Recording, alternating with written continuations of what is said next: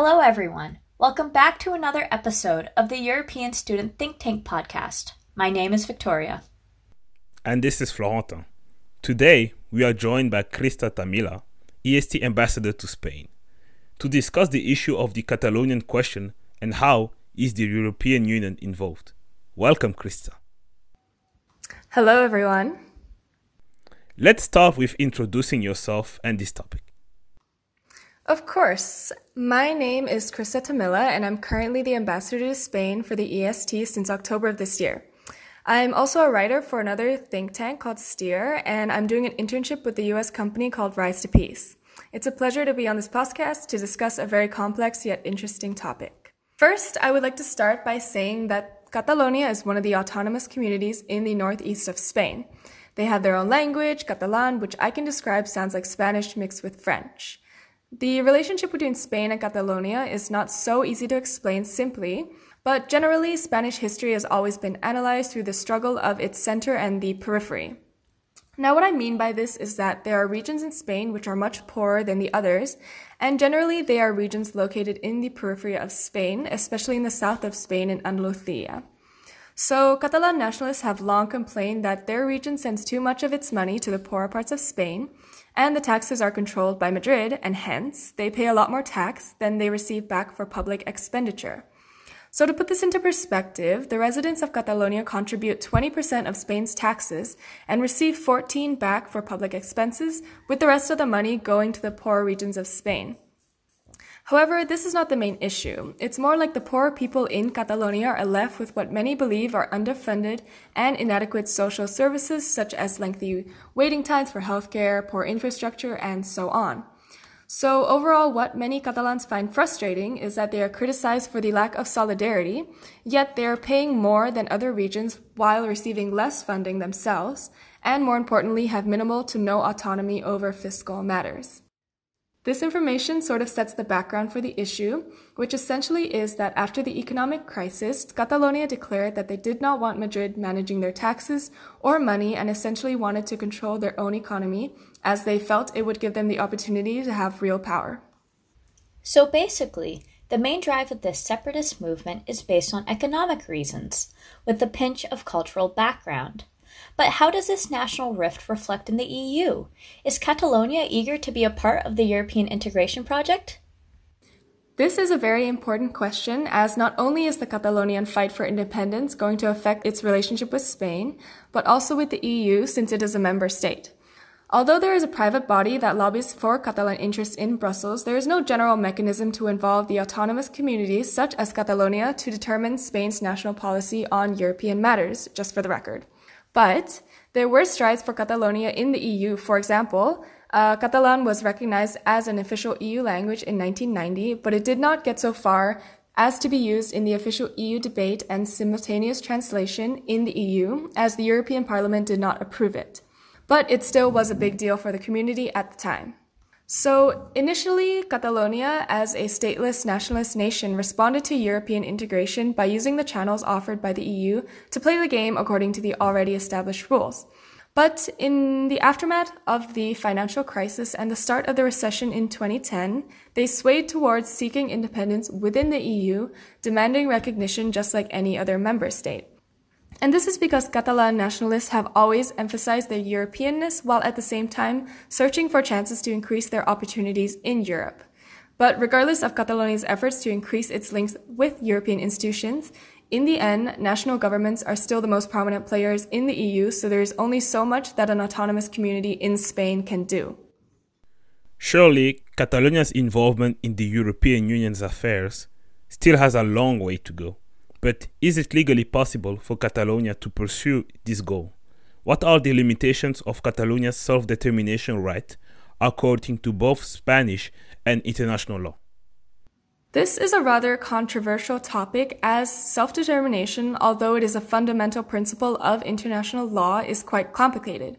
So, for those who don't know, it is stated in Article 1 of the International Covenant on Civil and Political Rights that all people have the right to self-determination and to freely determine their political status. Self-determination is also codified in Article 1 of the UN Charter as well. So it is a very important principle in international law, but it's not a very simple process in practice. But Catalans feel like European people without a state.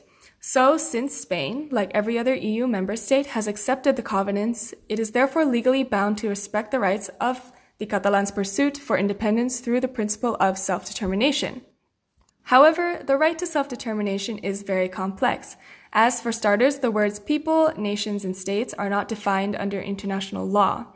When it comes to the Spanish Constitution, Article 2 is one of the focal points of the Catalan situation, and this is because the article speaks about the plurality of nationalities and opens up the debate on the right of self-determination for the constituent peoples.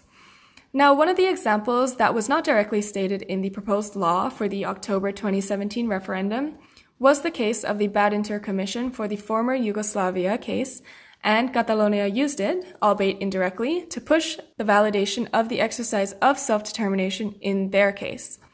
So despite their efforts in using the parallel with Yugoslavia, their attempt was futile in the end because the situations were very different.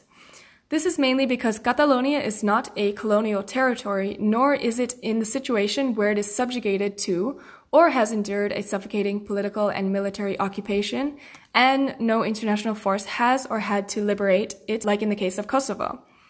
Moreover, the International Criminal Court ruled that the Kosovar law did not rule out a declaration of independence, but Spain's democratic constitution and the Catalan statute explicitly excludes this option, and also according to the Spanish constitution, the referendum was against the law. So essentially what I'm trying to say is that it's difficult for Catalonia to claim the self-determination argument. Undoubtedly, the referendum was crucial for Catalonia's future, and despite the proposed law, the ambiguity of the articles in the Spanish constitution led to an impasse. What were the reasons that it was deemed illegal? So, according to the Spanish constitution, referendums can only be held at the national and not regional level. So, when Catalonia proposed a bill in 2014 which sought to transfer the government's referenda power to Catalonia, it was rejected by more than 80% of votes in the Spanish parliament. But even if the government does authorize a regional referenda, constitutional jurisprudence does not allow referenda on the unity of Spain. Basically, there is no outlined law with regards to independence for regions. Therefore, there are two options in which a community like Catalonia could legally start the process towards eventual independence. The first is in Article 92, which addresses referendums directly and states that when it comes to important political decisions, all citizens can vote in a referendum. So the issue here is that the concept of all citizens is not clearly defined. Does it mean all Spanish citizens, all Catalan citizens? This brings up a dilemma because since the issue of independence affects the entirety of Spain, it must include all Spanish citizens regardless of where they reside. But it's pretty clear that if there was a referendum on the topic of Catalonia gaining independence, most Spanish people would have to vote against it. So there would be no point in even carrying out the vote. The second option in the constitution is to change it. Obviously, this is a highly difficult and almost impossible thing to do. So, statistically speaking, it's basically impossible for Catalonia to pass, as most of Spain does not agree with Catalonian independence. During the time of the referendum, the right-wing political party, the Partido Popular, also known as the PP, was aware of the difficult legal process it would have to endure in order to start the legal referendum for Catalonia. So at the time, the Partido Popular was in the government and saw, along with other factors, that the sentiment for independence was at an all-time high. So they took advantage of the situation and called for an illegal referendum. Essentially, with the referendum in 2017, Catalonia did not follow any of the official legal processes. And to add on to that, there was violence that occurred during the voting, where, for example, riot police fired rubber bullets and dragged voters away from polling stations, so it added to the chaos of the situation regardless of the legal situation. How was the EU's response to this violence and confusion that escalated by the referendum? How significant was the resonance this case had over the EU as an institution, its member state, and most importantly, its principles? So one of the main players in the case is Carles Puigdemont, a Catalan politician who served as the president of Catalonia from 2016 to 2017. He fled to Belgium along with two of his ministers in 2017 in order to avoid arrest in relation to their role in the referendum. and they have been subject to an arrest warrant issued by Spain after failing to attend a high court hearing in Madrid. With Puigdemont living in Belgium since 2017, the Belgian courts discarded the arrest warrants in 2018 on the grounds that the charge of the rebellion brought did not exist in Belgian law. Since then, he and 2 other ministers have enjoyed immunity until recently. So in March of this year, the European Parliament voted to lift the immunity of the 3, taking them closer and closer to extradition and prosecution in Spain. With the lifting of their immunity, Puigdemont stated, "It is a sad day for the European Parliament. We have lost our immunity, but the European Parliament has lost even more than that. As a result, it has also lost European democracy."